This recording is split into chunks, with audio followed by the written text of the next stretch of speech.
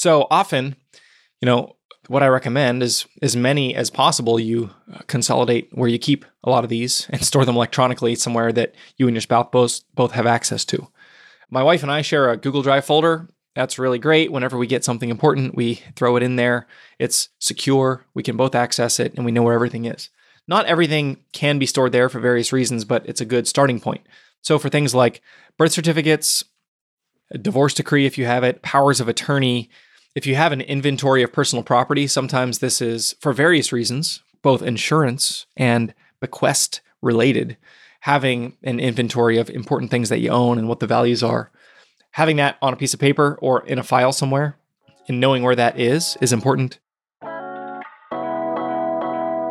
Hey, it's Justin Harvey. Thanks for tuning into the Anesthesia and Pain Management Success podcast. With APM Success, we take a close look at important topics pertaining to business, practice management, personal finance, and careers for anesthesiologists and pain management physicians. We work hard to take your critical questions straight to the experts. Thanks for listening.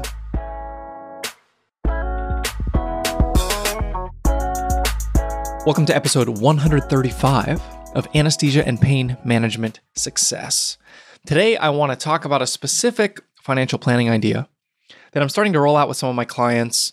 This was an idea that I got from a combination of financial advisors over the last couple of years, and I think this is a great idea, and it's not often implemented. And I think one of the reasons is that it has to do with this kind of tough area of estate planning. If you ask any financial advisor, they will quickly tell you the hardest thing it's to get your client to do in the financial planning realm. Well, a couple things. Number one is getting life insurance, and the second is getting an estate plan in place. And it's no wonder because these things have to do with one's ultimate demise, and that's not something anyone wants to spend too much time thinking about. However, this is an area where the stakes are really high, and it's not you, in most cases, that's going to bear the brunt of your inaction. It's your loved ones. So this is an interesting opportunity to, care for your loved ones in a way that is a little unconventional, but really important by creating what I call an estate plan supplement. And I want to describe what that is in a minute. But before I do, I want to quickly just point back to episodes 103, 104, 105. And we talk all about, wills, powers of attorney, trusts, and lots of the documents themselves of what is an estate plan and how do you set it up. Everything I'm talking about today is not legal advice and should not be construed as such. And this really is not about legal documents at all. It's more about functionally, tactically, when you're in the weeds in the real world, how do you help your loved ones who are left behind in the event of your premature death? How do you help prepare them for what awaits? And obviously, the first thing you want to do is get your documents in order. That's prerequisite. If you haven't done that, that's first on your list. Once that is done, though, this is a little bit of an overlay, a little bit of a user's guide that you can add to those planning documents that can ultimately make the process easier. And, just think about a circumstance where your spouse is left behind and has to pick up the pieces financially and personally. There's a lot going through the mind of that spouse. And obviously there's the financial piece of it. There's the personal and the family piece. There's the, all the different, it can be really overwhelming, especially if the spouse that passes is the sort of the household CFO, the one who understands the money and the investments, and the one left behind is largely, focused on other parts of the household. That can be really difficult. And, as physicians, the audience of this podcast, you've obviously worked in many cases with folks who have to make big decisions in the midst of grief or trauma, in ICUs, in ORs, surgeries, or conditions that are very, very difficult. And you know how difficult it can be to try to make important decisions in the midst of trauma. And so what this estate plan supplement that I'm going to describe today, the purpose of it is to make important decision-making and make the next step that you have to take in life to make those things easier for someone going through the trauma of losing a loved one. So there's two components to this estate plan supplement that I'm going to describe. The first is a several-page document that essentially is a preface to the estate plan that I recommend you, whether it's electronically as a PDF or physically with your actual estate plan documents, wherever you keep it. If you have it in a safe or a filing cabinet or somewhere on a Google Drive or something. Put this with those documents for the reference of the surviving spouse. And what this is going to do is be a step-by-step guide for, when bad news hits, when the news, especially in the context of an unexpected passing of a loved one, especially a spouse. What do you do step by step? And it's very, very in the weeds, very tactical, very and you'll see as I describe this. So that's part one, is the document itself. And then part two has to do with digital assets and digital access and how to equip your loved ones to be able to, access. Much of life these days is built and stored in the digital realm. And to be able to get that and keep that is very important, but not often accounted for in legal documents. So the first thing I want to talk about is the papers, the estate plan supplement, the actual document that you want to put on the front of your estate plan. And I have a template for this. You could easily draft your own letter of instruction, a non-legal, non-binding, but still informational document. If you want to email me, justin@apmsuccess.com, I'm happy to share the template that I use with some of my clients. But it's just got a checklist of things, and I want to talk through them briefly and describe the function. So the first is, it's meant to say, whenever I get the phone call that a loved one has passed, when my spouse has passed, here's what to do. And it removes the need to have to think about this. The first is notify family or friends. So you can fill out this document to say, here's the 5 people that are most important to us, and here's their contact info, and any other notes that you want to put in there. And you might think, well, that's a no-brainer, and maybe you have family that can really help bear a lot of this burden, but maybe you don't. And so being able to have this information accessible to your spouse is really important. There's also, notify my employer at this phone number. Call my attorney's name at this phone number. Call my financial advisor at this phone number. Number 5 on this list, make arrangements with the funeral home with following instructions. Number 6 is request copies of the certified death certificate. Anybody who's ever settled in a state or has been party to that knows that with every insurance policy, with every investment account, closing out credit cards, anytime you try to do anything on behalf of a person who has passed, you need a lot of copies of death certificates. So just get a big stack of them. Usually they're like $1 a piece or something like that, certified copies. Requesting those is an important part of the process and making sure that you have enough. Notifying the Social Security office, processing life insurance policies, and then notify the bank holding the mortgage if applicable. So this is just a quick hit list of things to do. And there's obviously specific instructions for some of these. And in a letter of instruction, you can leave the specific instructions so that your spouse who's left behind doesn't have to try to think about, where do I find the attorney's phone number? What was his name again, or whatever. The next section on this document is location of personal papers. So often, what I recommend is as many as possible, you consolidate where you keep a lot of these and store them electronically somewhere that you and your spouse both have access to. My wife and I share a Google Drive folder. That's really great. Whenever we get something important, we throw it in there. It's secure. We can both access it, and we know where everything is. Not everything can be stored there for various reasons, but it's a good starting point. So for things like birth certificates, a divorce decree if you have it, powers of attorney, if you have an inventory of personal property, sometimes this is for various reasons, both insurance and bequest related, having an inventory of important things that you own and what the values are. Having that on a piece of paper or in a file somewhere and knowing where that is important. If you have a safe deposit box, where is the safe deposit box? Where is the key? Or if there's a code, what is that code? If you have a will, a living will, any other legal documents, where are those kept? And presumably a lot of them are going to be immediately under the estate planning supplement, this paper itself. But if there's anything else elsewhere, you want to note that in this personal papers section. Marriage certificates, military records, naturalization papers. If someone has become a U.S. citizen, that can be really important. School diploma, car title, other vehicle title. If you have adoption papers, if you have the title to a boat, anything like that. You want to just indicate the locations of these, especially if they're somewhere that's not, immediately and obviously accessible. Next, you want to have a comprehensive balance sheet, and it's good to update this periodically, or a financial statement that says, here's every asset that we have, investment and other, and every liability that we have. So every single credit card, every single line of credit, etc. This is one of the ways that if you work with a good financial advisor, they'll be able to keep track of this and quickly procure it upon request, and also help a surviving spouse navigate the difficult circumstances around the passing of a spouse.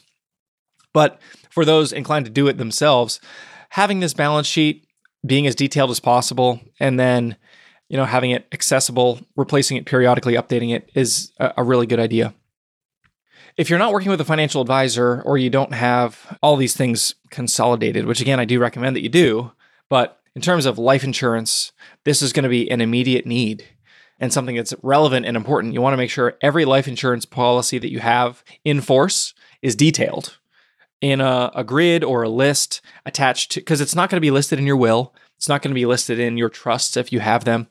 Your trust may well be a beneficiary of a life insurance policy, but the trust itself is not going to indicate how much is out there and where does it reside. So having life insurance and any other insurance policies that are in force, detailing them in this estate plan supplement can be really valuable. Detailing credit cards, like which companies do you have, whose name is on the card. If you want, you can put the credit card number in there, any outstanding loans, summary of real estate, summary of investment accounts. Again, a lot of this is detail that a good advisor would be able to compile or maybe even already has compiled. But especially if you're more of a do-it-yourselfer, having these things consolidated in a place where your spouse can easily find them, like a 1 or 2 page document appended to your estate plan, just makes life really, really easy.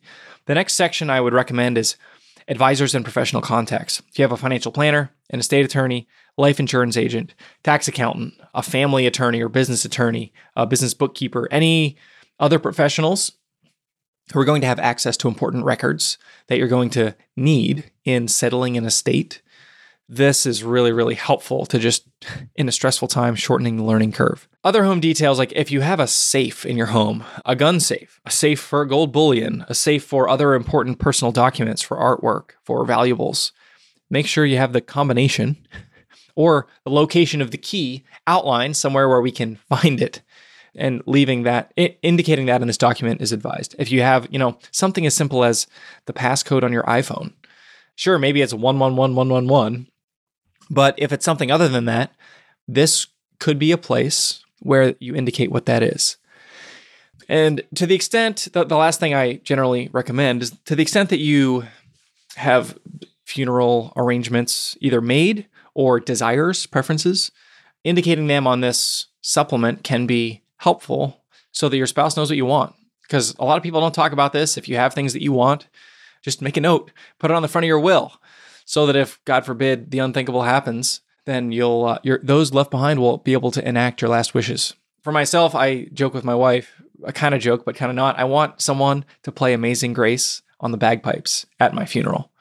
That was, in preparing for this podcast, I quickly did a Google search and I was just curious, how hard would it be in the city of Portland to find someone on short notice to play Amazing Grace on the bagpipes? And it seems like that's something that could be managed, which then sent me down a YouTube rabbit hole of watching people play Amazing Grace on the bagpipes, which was actually quite emotionally moving and only reaffirmed me in my conviction that I definitely wanted to have this done at my funeral. So if you have things like that at your funeral that you want a celebration of some kind or a ceremony or anything like that, this is a great place to indicate that. If you have a cemetery plot that you've purchased, this is less common for 30 and 40-year-old physicians and more common for the older generation who are planning ahead. Obviously, you want to know where that cemetery plot is that has been purchased. So this is the first section of the estate plan supplement. And this is all comprised of basically a physical document that I recommend you update periodically. Keep it with your will. Have a scanned copy in an electronic format wherever you keep your other estate planning documents to say, where the rubber meets the road, here's the playbook that you need to run whenever a spouse passes or a close loved one where you're going to be an executor of an estate. The second thing that I want to mention in this context has to do with the digital assets and the electronic presence online. And we quickly get into legal territory here. And obviously you don't want to do anything with other digital assets that is inappropriate or illegal, and nothing that follows constitutes legal advice. But there's a really helpful mechanism I love the Chrome plugin for LastPass, LASTPASS, LastPass. This is a secure storage mechanism for personal passwords of all types. There's a great feature in LastPass where you can nominate an emergency contact. And what this enables you to do is to give someone access to your LastPass, where presumably you can store all of your passwords. And there's a mechanism where if you don't, basically this person can request access. And if you don't, you can cancel it if they say, hey, can I get in? You can say no. And you get an email and you have whatever period of time, you can set the time. Say it's 7 days or 30 days if you don't check your email very often. For example, I can say my wife has the ability to get into my LastPass and view any password for all of my accounts at will if she requests it, and if I don't decline it in the email that I receive within a 7-day or 30-day period. What this does is, for things like a Facebook account or to see what credit cards you have access to or things like that, to allow a loved one left behind to be able to just see what's going on in terms of the places you have passwords. If they're stored in LastPass, you can use this mechanism to be able to allow ready access to those things. Because imagine how difficult it would be to go to every single financial institution and request, but even in the information gathering time as an executor, this can be very, very cumbersome and it just takes forever. Or even like shutting down a Facebook page or a LinkedIn profile or whatever. It can be really helpful if someone that you love and trust can access these things on your behalf. So that is what I recommend you think about. An estate planning supplement and the use of LastPass or similar to provide access, after your passing to somebody left behind who's going to have to know what the heck is going on. If you haven't done that before, this is something to think about. If you want to request a copy of the template that I use, you just email me at justin@apmsuccess.com. Glad to send that over to you. Really excited for some of the content coming up in the next couple of weeks. I'm talking to Dr. Stacia Dearman, who has had really profound and impactful experience in her walking through malpractice litigation. She's a physician. She was sued. She had a favorable judgment in court, but she talks a lot about her experience, and she also has created courses and does counseling and has built a whole bunch of intellectual property around helping physicians understand the process of malpractice and understand on the human side, what does it mean to go through that? So tune in next week. Really excited for the next couple of conversations with Dr. Dearman. As always, thank you for tuning in to APM Success. If you liked what you heard this week, head on over to apmsuccess.com, where you can find more content and free resources to help you build a successful career in anesthesia and pain management. If you wanted to leave a review in iTunes, I'd also really appreciate it. Thanks for using some of your valuable time to join me today on APM Success.